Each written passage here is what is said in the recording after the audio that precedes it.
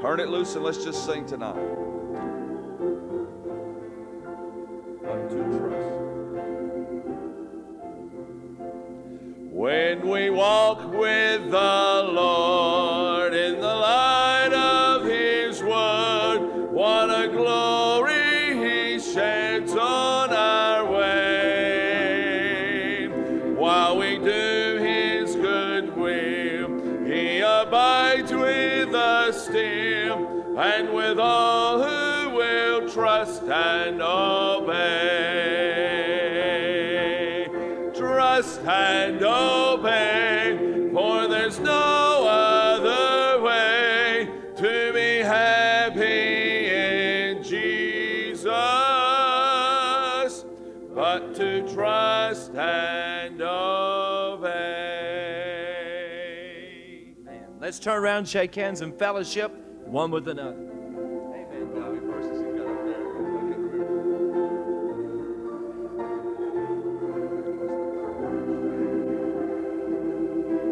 God is Jano. We'll do that, and then we'll do 5.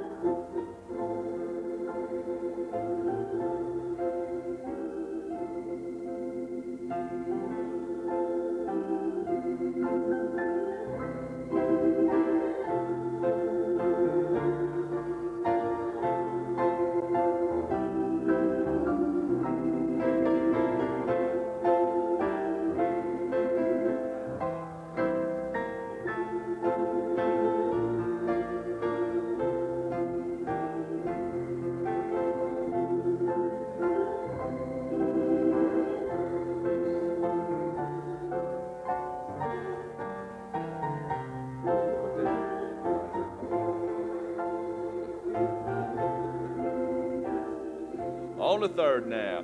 Not a burden we bear, not a sorrow we share, but our toil He does richly repay.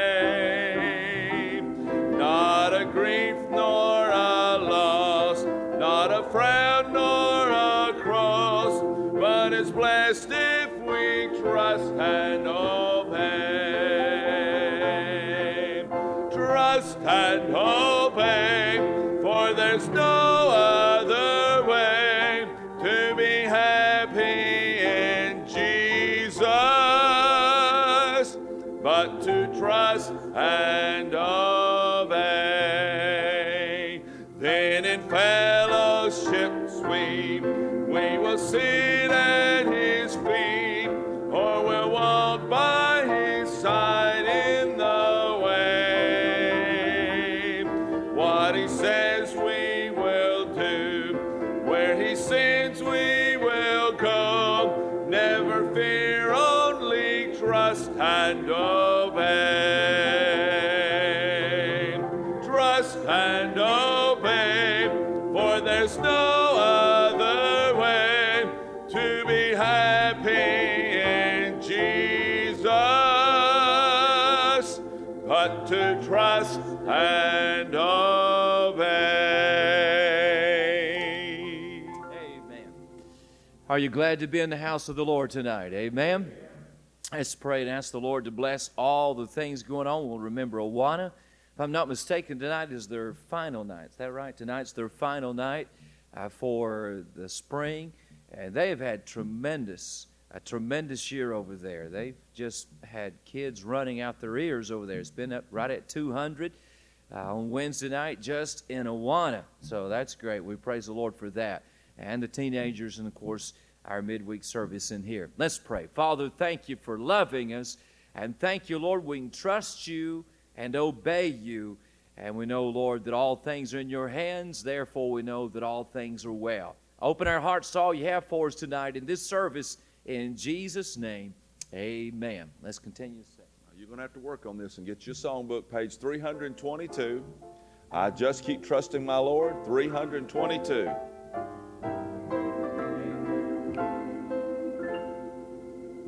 I just keep trusting my Lord as I walk along. I just keep trusting my Lord, and He gives us song. Though the storm clouds darken the sky or the heavenly trail, I just keep trusting my Lord. He will never fail. He's a faithful friend, such a faithful friend.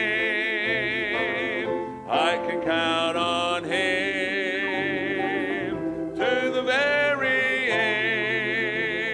end. Though the storm clouds darken the sky or the heavenly trail, I just keep trusting my Lord.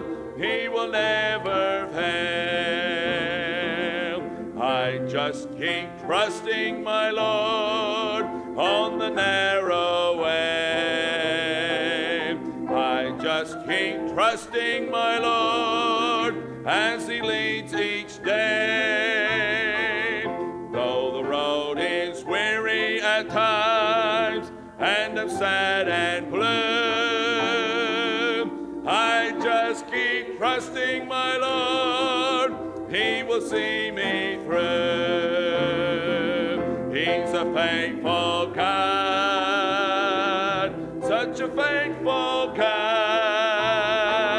He is always there, walking by my side. Though the road is weary at times and I'm sad and blue,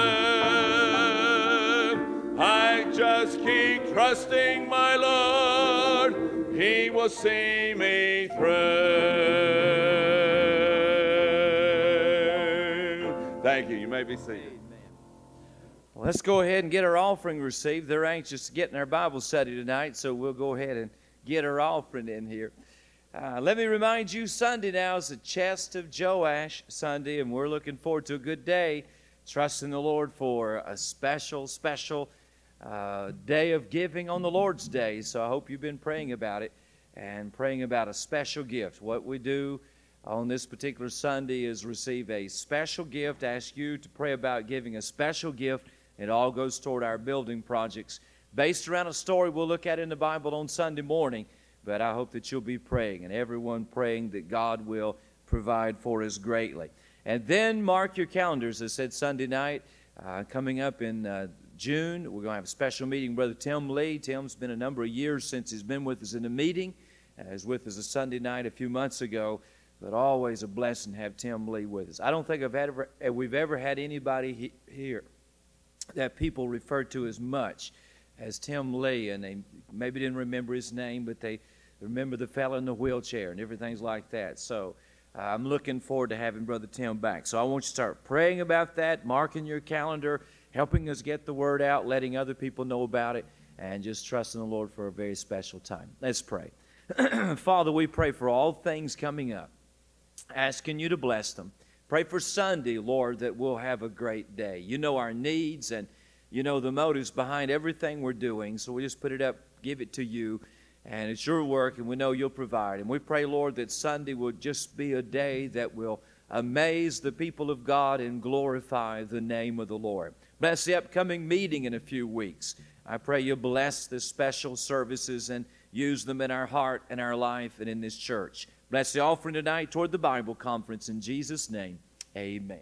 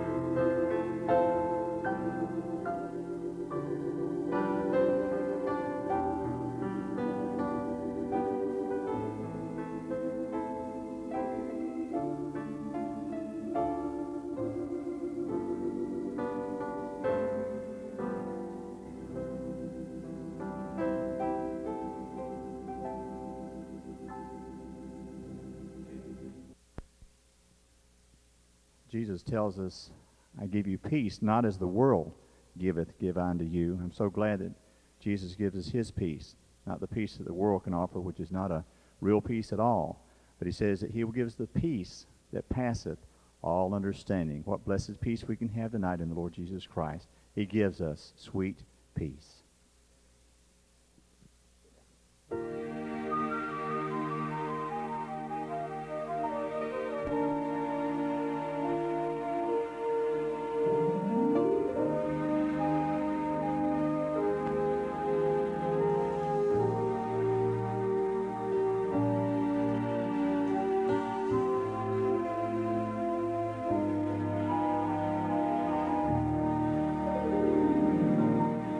Storms are raging around me,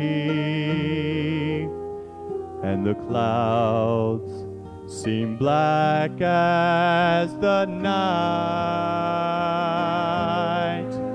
Then I feel his presence surround me,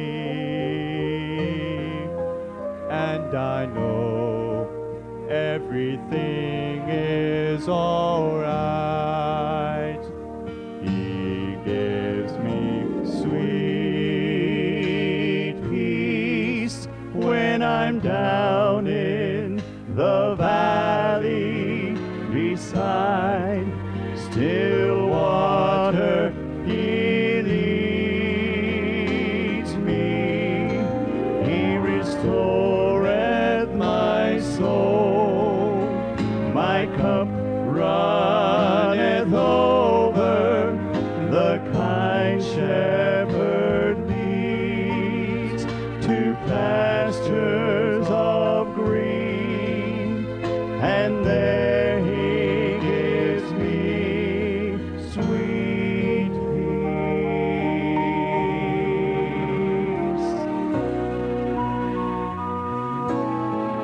He gives me peace beyond understanding. With goodness and mercy I'm blessed. In his presence there's joy everlasting.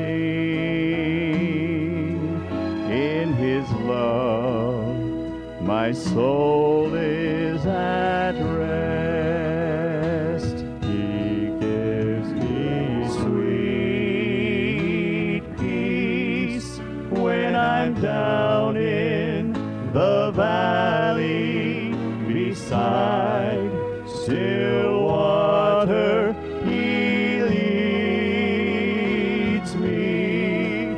He restoreth my soul. My cup runneth over. The kind shepherd leads to pastures of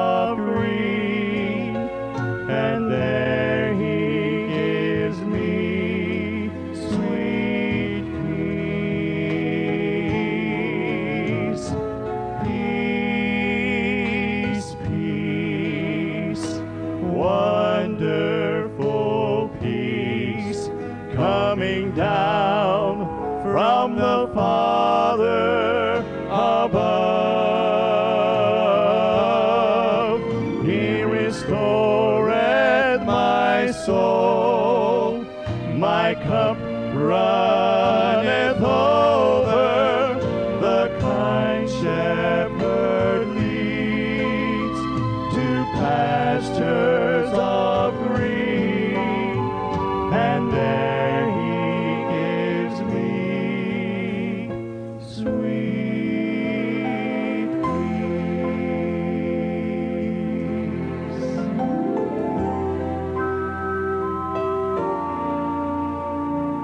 Wonderful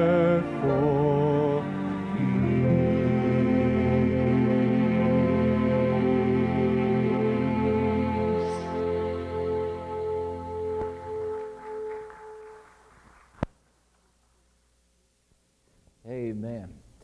I praise the Lord for His peace, don't you? Take your Bible and turn to the book of Exodus 25. Let's continue our study tonight. We're going to look at the golden candlestick.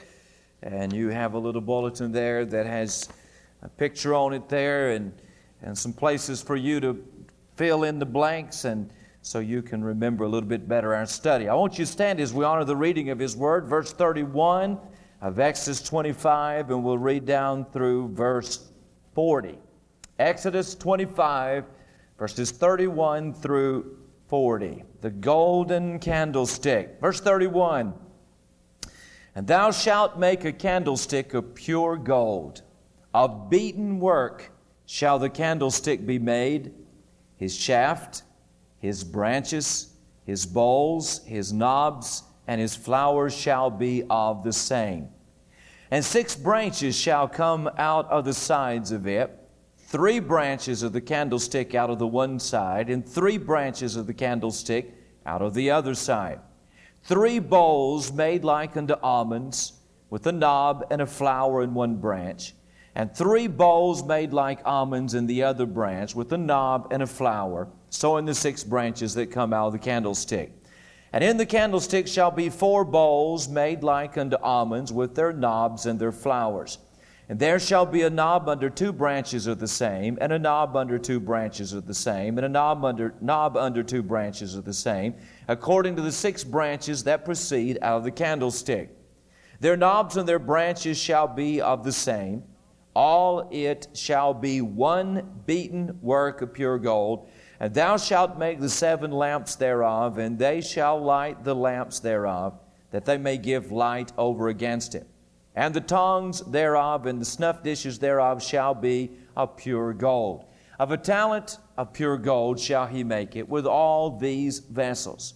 And look that thou make them after their pattern, which was showed thee in the mount. Thank you. You may be seated. Let's look at these verses tonight and think about the golden candlestick as we continue studying the tabernacle. Father, in Jesus' name, we thank you for the peace of God that passeth all understanding.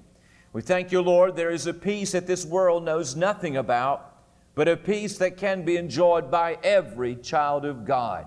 We thank you for the peace that is given to us through Jesus Christ. In fact, Lord, we thank you that Jesus Christ is the source of all that we need in our life as a believer. Now help us tonight as we studied the Word of God.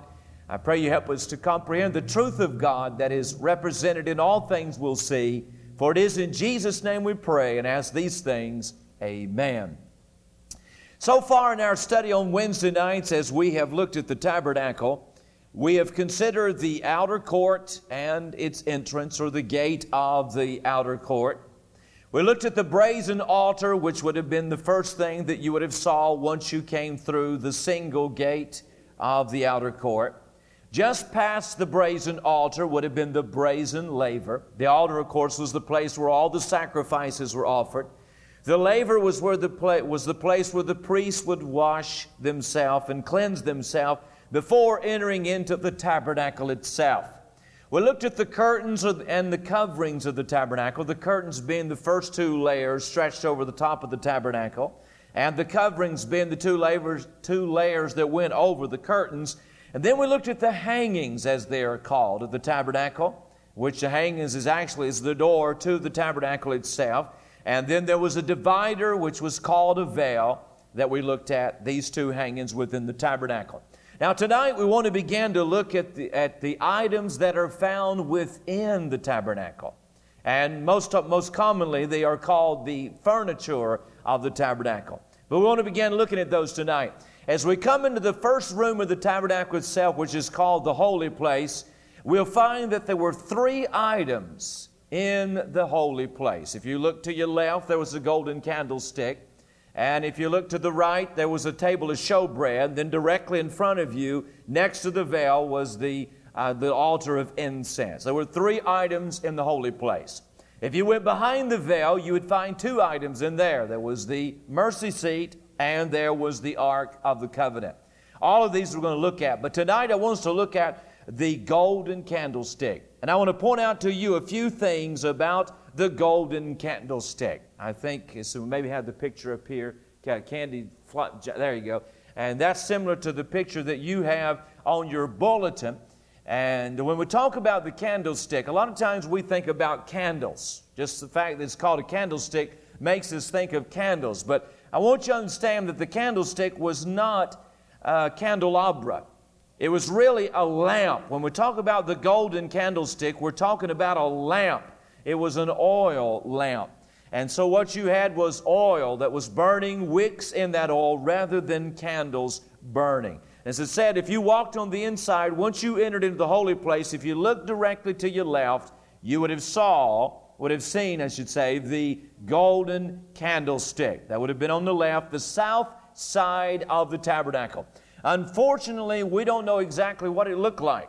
Nobody knows where the candlestick is, and so have no idea what it looked like. But the picture that's on the screen and the one inside your bulletin is an artist's rendering of what he thinks the candlestick would have looked like. So it kind of gives you an idea, a general idea of what it would have looked like. But again, remember, it was a lamp, not a candelabra. Let me just point out these 3 things about the golden candlestick. First of all, I want to just say a word about the description of the golden candlestick. Look at Exodus 25 and notice verse 31. Thou shalt make a candlestick of pure gold. Of beaten work shall the candlestick be made. His shaft and his branches, his bowls, his knobs, and his flowers shall be of the same. Now when you look at verse 31 of Exodus 25, what you have is a brief description of the golden candlestick. Verse 31 is a brief description of the golden candlestick. It just kind of states, now this is what you're to make. And as we'll see in verse 32, he begins to go on and give you a little bit more detail. But you have a brief description in verse 31. And when you look at verse 31, you see these features about the candlestick that are mentioned. For one thing, it was made of pure gold. Now, when the Bible speaks about it being made of pure gold, it is talking about gold that has gone through the purifying process and all the impurities have been removed from that gold. So this is pure gold. You'll also notice in verse 31 that not only was it made of pure gold, but it also was made of beaten work. Verse 31 describes how that of beaten work shall the candlestick be made. When it speaks about the candlestick being made of beaten work, it is simply stating that it was not cast in a mold. Now, when you look at that candle, look at that lampstand or that lamp or that candlestick that's in that picture there, I want you to realize that this was not made in a mold, but it was shaped as a result of a craftsman's hammer. When you look at that particular item there, a beautiful thing you can begin to imagine as we go through and look at the details of it, you can begin to get a picture in your mind that it was a very exquisite piece. But it was not cast in a mold, but it was hammered out. It was hammered out of gold. Look at the end of the statement, verse 31 for a moment. Just skip down to look at the latter part of verse 31 and verse 36. You find the statement that it shall be of the same. End of verse 31, verse 36 said, it shall be one beaten work of pure gold. Now, what he's stating there is that this whole thing was made out of one solid piece of gold. Now, understand this, that it was not an item in which each piece was made separately and then assembled together. It's not that the lamp was made and then the branch was made and all these little details were made and then it was all assembled together forming the candlestick. No. when he says it was all of the same, it means that the whole thing was beaten out of one solid piece of gold. So when you look at that picture there, you got to realize now how much skill would have been required to have beaten that item out of a piece of gold. Not just work a piece and then add it to it. No, the whole thing was shaped out of a piece of gold. The candlestick was a workmanship of the highest skill. In fact, as you study the Bible, and won't take time to look all the references up, the craftsmen who crafted all the things within the holy place and in the most holy place were chosen by God. And their ability to make these things was ability that was given to them by God. You see, when you look at that candlestick there, that goes beyond natural ability. To take a hammer and to form and fashion that out of a piece of gold, that would take a very skillful craftsman to do that. Not just pieces, but to form that one thing. There's not a break in it whatsoever. And it goes beyond natural ability. It was divine ability. God gave them, the Bible said, the ability to create the things that are found in the tabernacle. Skip down to verse 39 for just a moment. You find in verse 39 that it indicates that a talent of gold was used to make the candlestick. We said it came out of one solid piece of gold. Verse 39 tells us that a talent of pure gold shall he make it. Now, a talent is a measurement in the Bible that would equal 125 pounds in our measurement. The amount of gold is 125 pounds of gold in this one piece of furniture. 125 pounds of gold. And you find that the gold that was used in, when you look at the other items, this becomes the most expensive piece in all the tabernacle. All the other items, they overlaid with gold and different things. But here is a candlestick that weighs 125 pounds. Well, at today's prices, this is a candlestick that would cost you somewhere around $600,000 to make. So you begin to get an idea how exquisite this piece is and the skill and the value of the matter. A talent of gold, 125-pound candlestick. Now, you don't have any measurements given in the Bible concerning the candlestick, so we really don't know what it really looked like. We have an idea what it looked like. We really don't know how high it was. We don't know how wide it was. It is commonly believed that it was about 3 foot high and it was about 2 feet wide. But in our mind, we're imagining a $600,000 candlestick. Look back in verse 31. He talks about how it was made of beaten work, a God-given ability to shape the matter out of one solid piece of gold.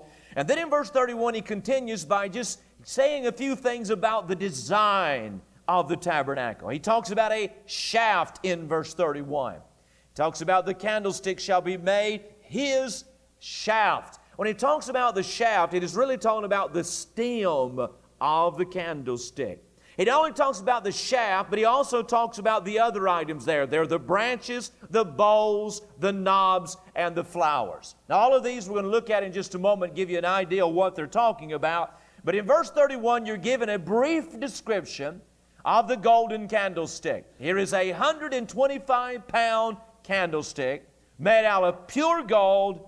It's a center stem, and all of these branches and bowls and knobs and flowers are on it. So in verse 31, you have a brief description of the golden candlestick. But second of all, beginning in verse 32, you have the details of the golden candlestick. Verse 31 gives you a brief description. Beginning in verse 32, we are given a detailed description of the golden candlestick. Verse 31 just kind of sums it all up. So now this is what we're going to make. Verse 32, he begins to give the details of the golden candlestick. Let's look at these details. Look in verse 32. He said, "And 6 branches shall come out of the sides of it, 3 branches of the candlestick out of the one side, and 3 branches of the candlestick out of the other side." Now in verse 32, as we begin to look at the details of it, he mentioned the branches in verse 31. Now verse 32 tells us there are 6 branches in all. And there are 3 branches on each side. You see your picture there. You see the shaft going up the center, and 3 branches going out on each side, a total of 6 branches. Verse 32 gives you that detail.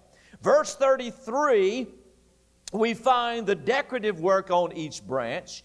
He describes in verse 33, 3 bowls made like unto almonds, with a knob and a flower in one branch, and 3 bowls made like almonds in the other branch, with a knob and a flower, so in the 6 branches that come out of the candlestick. You find in verse 33 that he gives, again, details about the decorative work that you find on each one of the branches. 3 branches going out each side, 6 branches in all. And on each one of the branch, he describes how there are 3 bowls on each branch. He talks about the bowls.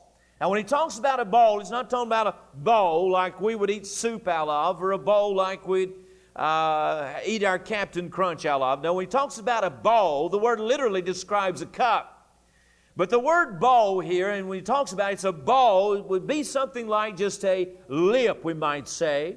And it had the appearance, and it was shaped as an almond. Or it was an almond-shaped cup, an almond-shaped portion on it. Every one of the branches had 3 of these little almond-shaped cups that came off the branches. Not only did you have 3 bowls on each branch, but you had 3 knobs on each branch. Now, when we think of a knob, we think of something that you would turn. Maybe your mind's thinking, well, there's a knob there that you turn the wick up on or whatsoever. No, when he's talking about a knob here, he's talking about that which has been shaped in a certain way. Not a button or something we twist or turn, but most believe that the knob that he's talking about here was a portion of the candlestick that was in the shape or the form of a pomegranate, which would be a circular shaped fruit. So when he's talking about a knob, not something you twist or turn, but a certain shape that you found on each one of the branches. So each branch goes out. In the picture there, you kind of get an idea of some of the decorative work on there. On every one of the branches, there were at least 3 of these little cups or these bowls. And on each one of the branches, there were 3 of these knobs, or 3 parts on each one of the branches that had a circular shape like the pomegranate. And also on the branch were not only 3 bowls and 3 knobs, but there were 3 flowers on each branch. Now, most believe that these flowers were lilies. So what you imagine now is each branch going out, 3 on each side, and on each one of those branches were 3 bowls or 3 little cup-shaped type things, look like an almond, and there were 3 knobs there shaped in the round of like a pomegranate, and then there was this beautiful lily work in between all of this. So that's what you have here. Each one of the branches had 9 ornaments in all. So basically the whole stem of a branch was ornamental work. So you had this shaft, and we'll point some things out about the shaft, but each one of these branches is not just a slick arm or straight arm that went up. It was just exquisite work done all the way from the base all the way to the top. 3 bowls, 3 knobs, 3 flowers, just one long continual decorative piece. Verse 34 and 35, it not only talks about the decorative branches, but it begins to talk about the decorative work on the shaft or the stem of the candlestick. Verse 34, and in the candlestick shall be 4 bowls made like unto almonds, and with their knobs and their flowers, and there shall be a knob under 2 branches of the same, and a knob under 2 branches of the same, and a knob under 2 branches of the same, according to the 6 branches that proceed out of the candlestick. And just like these branches of the golden candlestick, the shaft or the stem, the center part there, you'll find that there was this decorative work on it. The difference was on the shaft you had 4 bowls, or 4 of these little cups, almond-shaped cups on the shaft. And you'll find that it mentions the knob under the 2 branches. You see in your picture there, all the branches came together and met at the same place on the shaft. Just below where each one of those, where a branch, 2 branches would meet together in the shaft, below that was a circular design in the shaft, like the knob or the pomegranate. And there were 3 of them, 1 under each 2 shafts or branches that came together. And the flowers, it is assumed that the flowers were much the same way. So the 2 branches came together on the shaft, and part of the decorative work of the shaft was this circular feature like a pomegranate with a beautiful lily work in between, and it worked its way all the way down. Verse 36, you'll find again, it reminds us how that every part was fashioned from one piece of gold. Their knobs and their branches shall be of the same, and it shall be one beaten work of pure gold. Again, it was not that each branch was worked out and then attached to the shaft. It's not that each leaf or the lily work was formed and shaped and then attached to the shaft. No, it's one piece of gold. It's just like taking a piece of gold and cutting this beautiful piece of furniture out of the matter there. Verse 36 reminds us of that. Verse 37 tells us that at the top of each branch and shaft was a lamp. Verse 37, thou shalt make the 7 lamps thereof, and they shall light the lamps thereof, that they may give light over against it. So you see in your picture right on the top, you have those little lamps. At the top of all the 6 branches was the lamp. At the top of the shaft, in the very center, was a lamp. A total of 7 lamps in all. These were the lamps in which the oil was stored.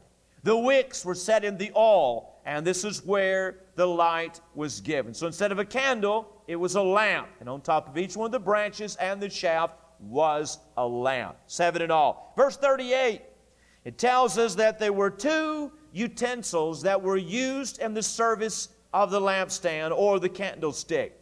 Verse 38 said, and the tongues thereof and the snuff dishes thereof shall be of pure gold. Now he mentions the 2 utensils. He talks about the tongues in verse 38. And the tongues, the word tongue that is used there is a word that is descriptive of tweezers. What the tongues were used for was to trim the wicks, to clip off the charred and the used portion of the wick. As it would burn, there would be that little burn part. They just reach up with the tongs and clip that off. That's what they would do. The snuff dishes, they were really just bowls in which they put the trimmed off wick into. You see, when that priest walked in the holy place, he just didn't reach up and just trim off the burnt wick there and let it fall to the ground. No, you didn't do that at all. Anything in the tabernacle there, everything was approached carefully. Everything was dealt with carefully. Just like the ashes. You just didn't shovel them out and then go out and dump them outside the door. No, they were carefully removed in a prescribed order, and they were taken out in a prescribed order, and they were buried in a prescribed order. And the same thing about these wicks. As they would burn down, they would trim the tops off, put them in these little bowls or little stuff dishes. They just didn't let them fall to the ground. This was the holy place. This was right next to where God dwelt. And so they would carefully dispose of them and carefully take care of them just like everything else in the tabernacle. That's what the tongues and the snuff dishes were for. Verse 39 and verse 40 once again reminds us that it was made of gold and was fashioned according to the pattern given to Moses. Of a talent, 125 pounds of pure gold shall he make it with all these vessels, and look that thou make them after their pattern which was showed thee in the mount. This was not Moses. It wasn't Moses one day sat down and thought, well, this would make a pretty piece. No, this is what God told him to make. And every little detail about it was according to the pattern that God had given him. Now that gives you a little of the details of the golden candlestick. As we have noticed as we've made our way through the tabernacle, everything about the tabernacle, in one way or the other, spoke of the Lord Jesus Christ. And the golden candlestick is no different. Let me just point out a few features about it. You can jot these down somewhere on your bulletin there. But you begin with the shaft. The shaft of the golden candlestick is symbolic of Christ. And the branches that come off that shaft are symbolic of the believers that are in Christ. And again, to remind you, they were all one piece. It's not just things that are added to it, but they are really one piece. But the shaft represents Christ. The branches represent the believer. Just like Eve came from the side of Adam. They were one.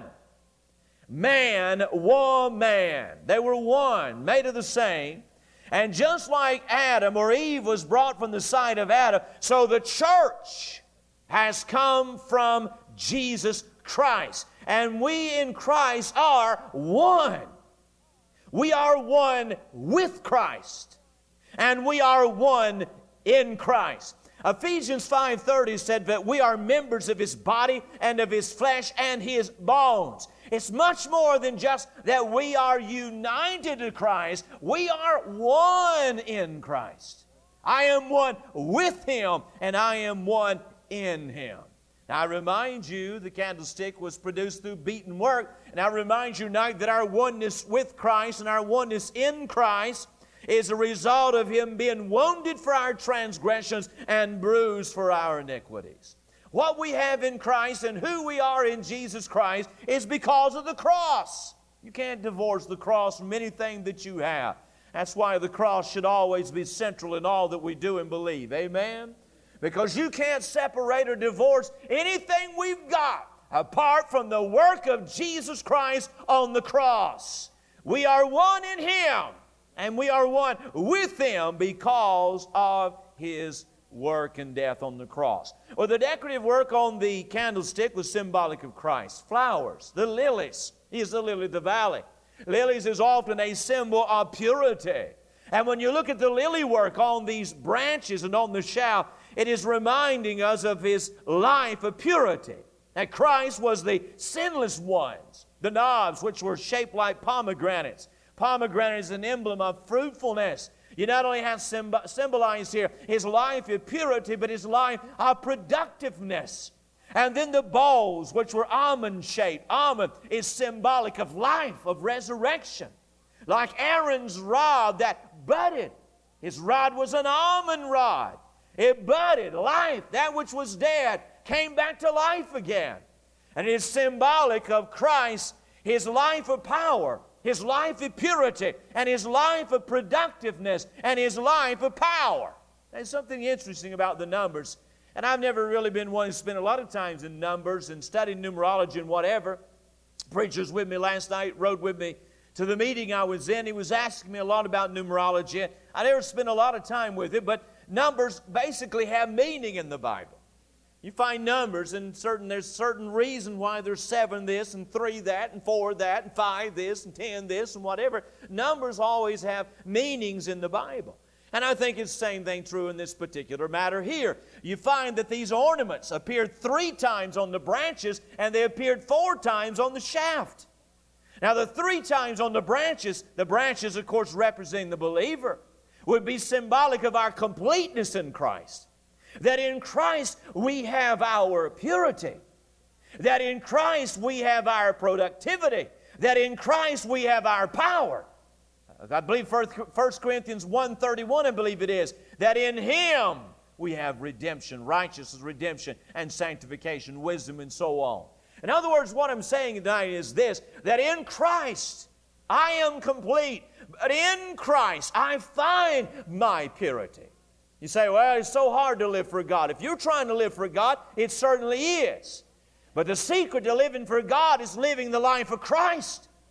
And let His life be your purity. Letting Him be the source of your ability to say no to sin and say yes to the will of God.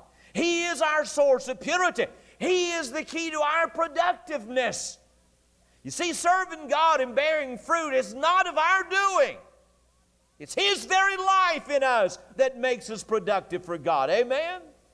And our power, it's not our ability. It's not by might nor by power, but by my Spirit, the Bible said. It is the very life of Christ. And we find the 3 on there, and 3 would be a number of completeness, and how that we are complete in Christ. But you find that on the shaft itself, it's found 4 times, which would mark Christ off as distinctive from us.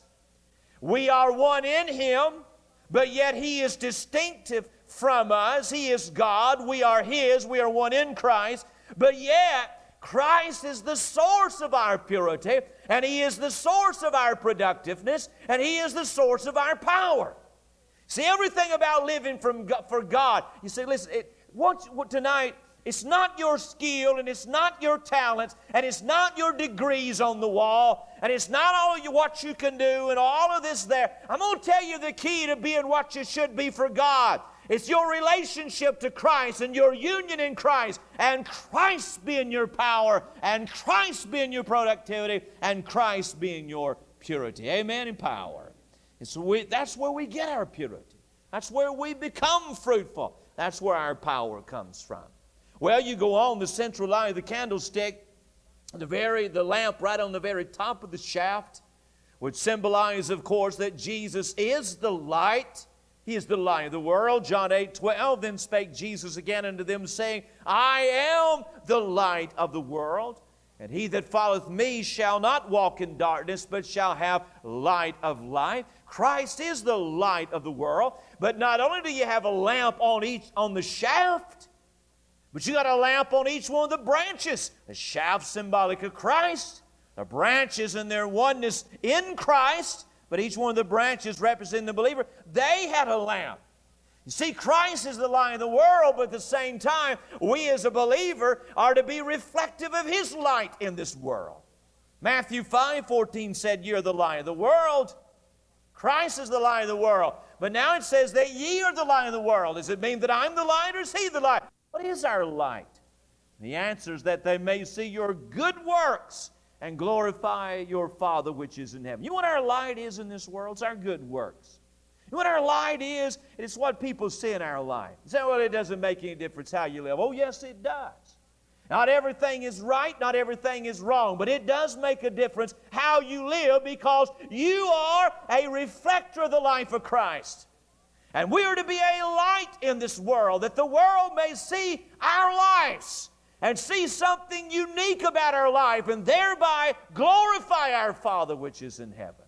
So you are a light. And you're to be a light. You're to be a light over in the office. You're to be a light over in the high school. You're to be a light over in the college. You're to be a light over in the factory. You're to shine. You're a Christian. You are united with Christ and one in Him. And you are to be a light wherever you may go. Jot this reference down, Exodus 27, verse 20. In fact, you might turn there, Exodus 27, verse 20, just one page over there. The Bible tells us that these lamps were fed with golden oil. Thou shalt command the children of Israel that they bring thee pure oil, olive beaten for the light, to cause the lamp to burn always. Exodus 27 and verse 20 there. The lamps were fed with golden oil. The golden oil was pure, the pure oil of olives. As you know, oil is symbolic of the Holy Spirit. And it reminds us that our light in this world, is totally and utterly dependent upon the Holy Spirit.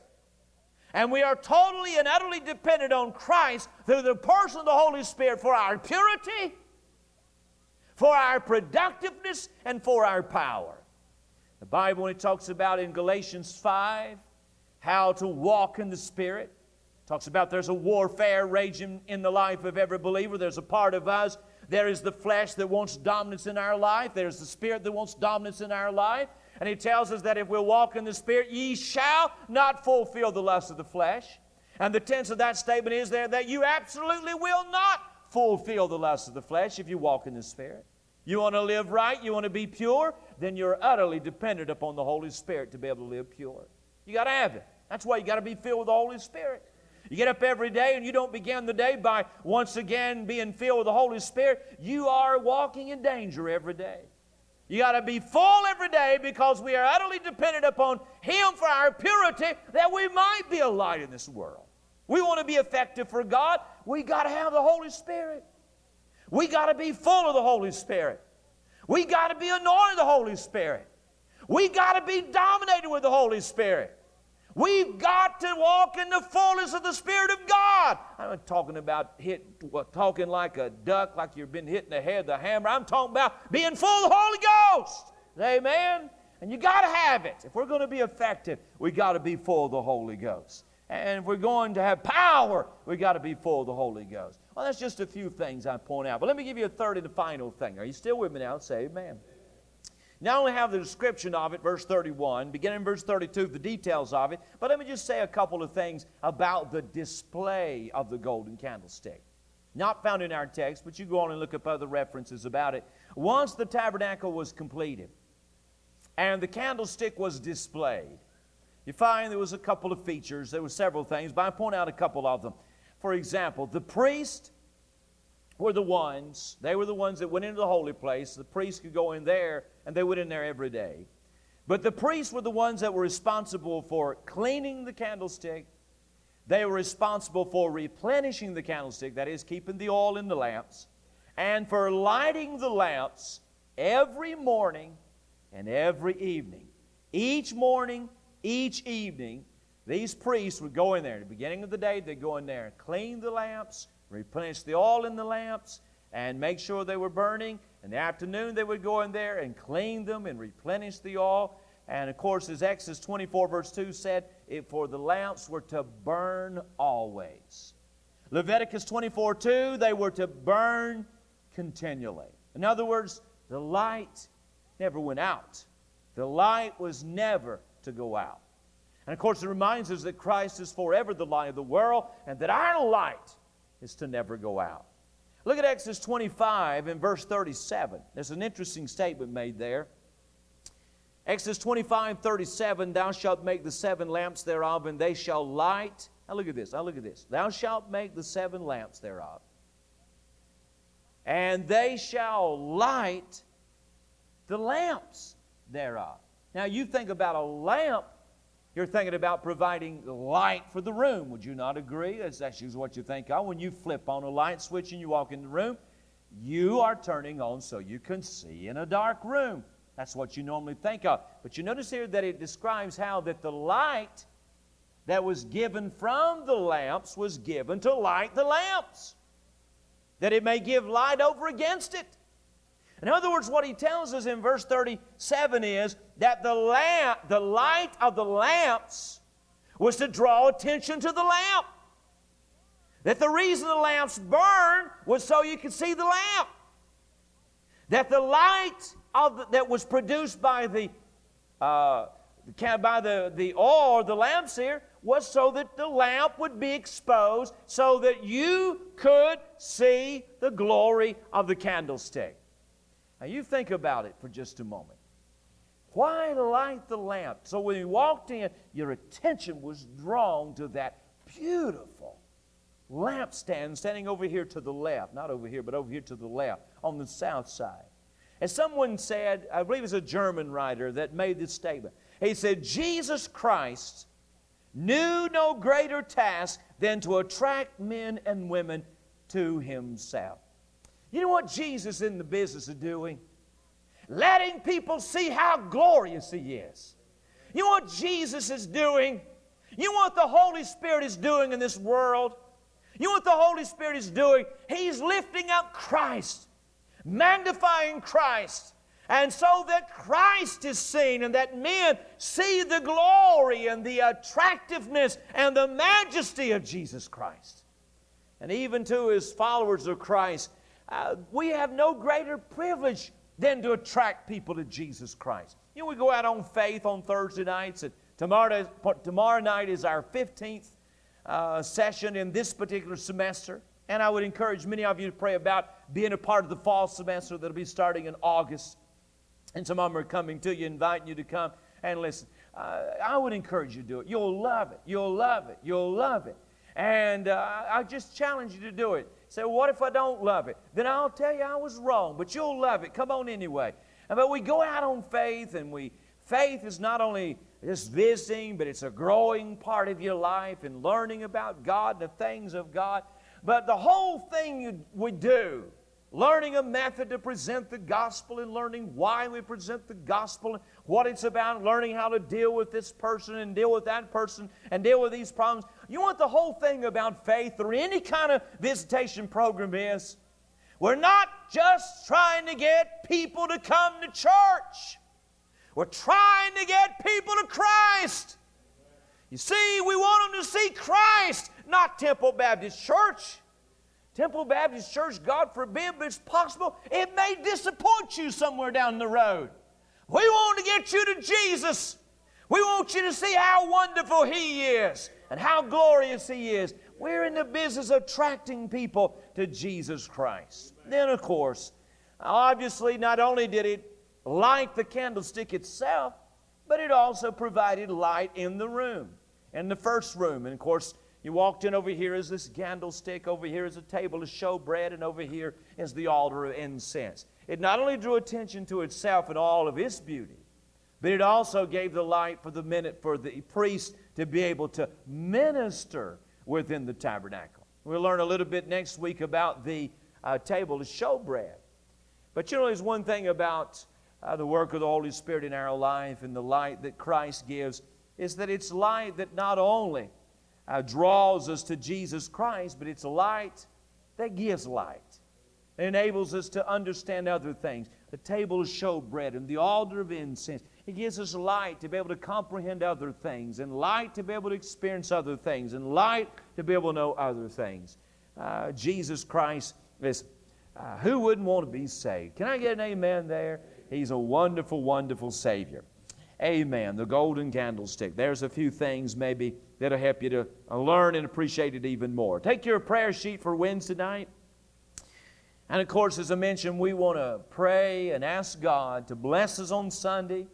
Our special offering, we want to pray that God will just really bless. They began work this week. Of course, the hallway's blocked off now because the walls have been ripped out and different things. They're already tearing it down.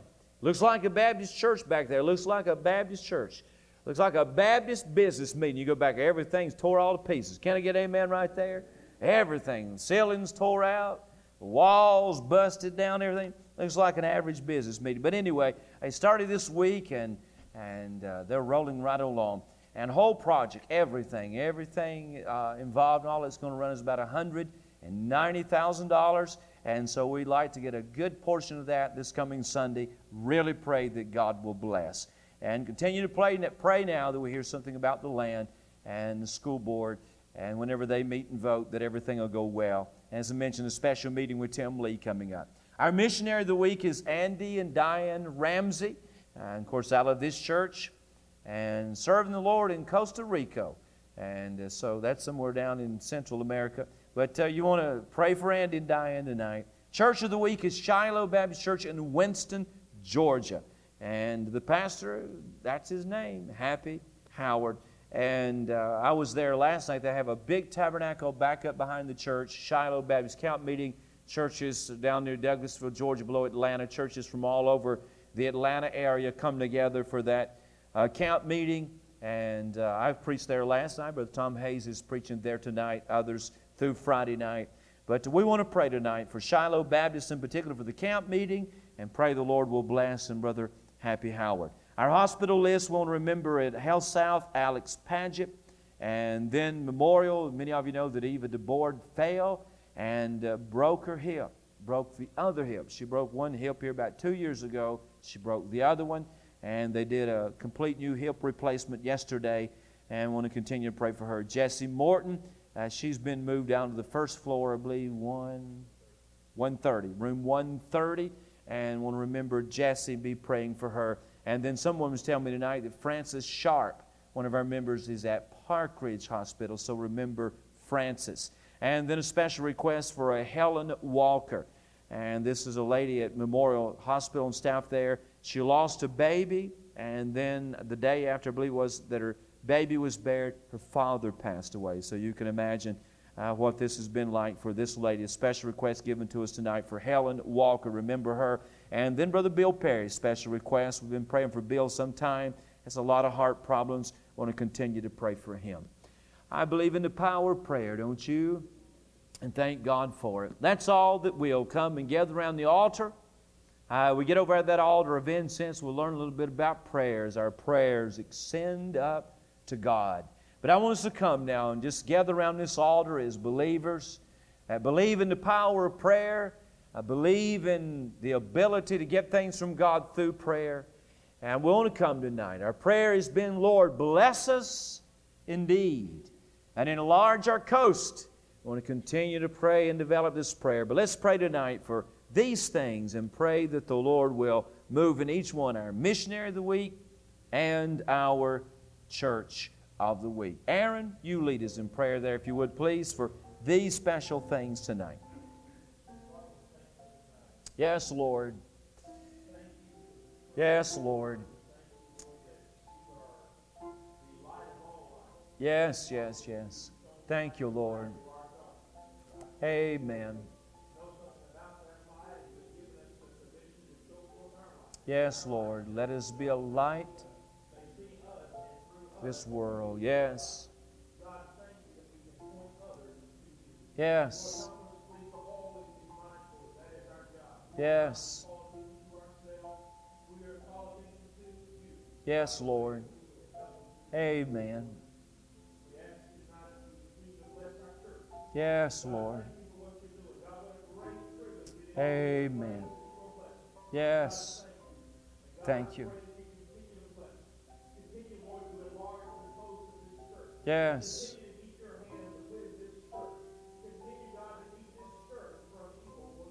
Yes, Lord. Yes.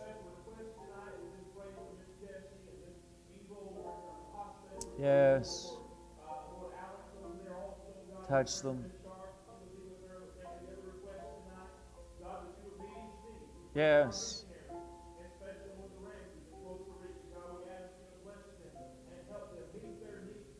Yes.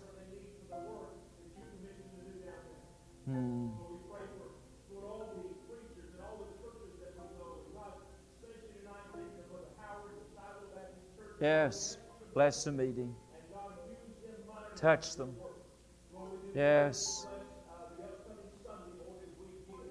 Yes, Lord. Prove yourself Sunday. Yes.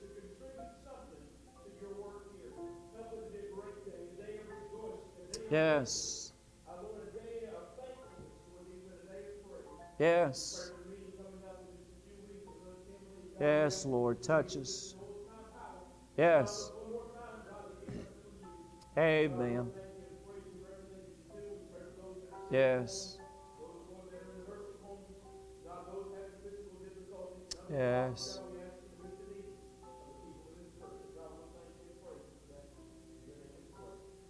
Amen. I tell you, the Lord's good to us, isn't He? Amen. I'm excited about all the things doing. Now pray for Sunday. Pray the Lord bless. This has been a great spring. Sunday was a great day. Wasn't Sunday a great day? Wasn't it a great day? Over 700 again here Sunday. 715, is that right? 715 here Sunday. And God just keeps on blessing. And I praise Him for what He's doing. Do you praise Him? 4 of you do. Some of you got that Sunday only religion. You praise God tonight for what He's doing. Amen? Amen. He's doing great things. You're dismissed. You sound better now. I'll let you go home now. You're dismissed.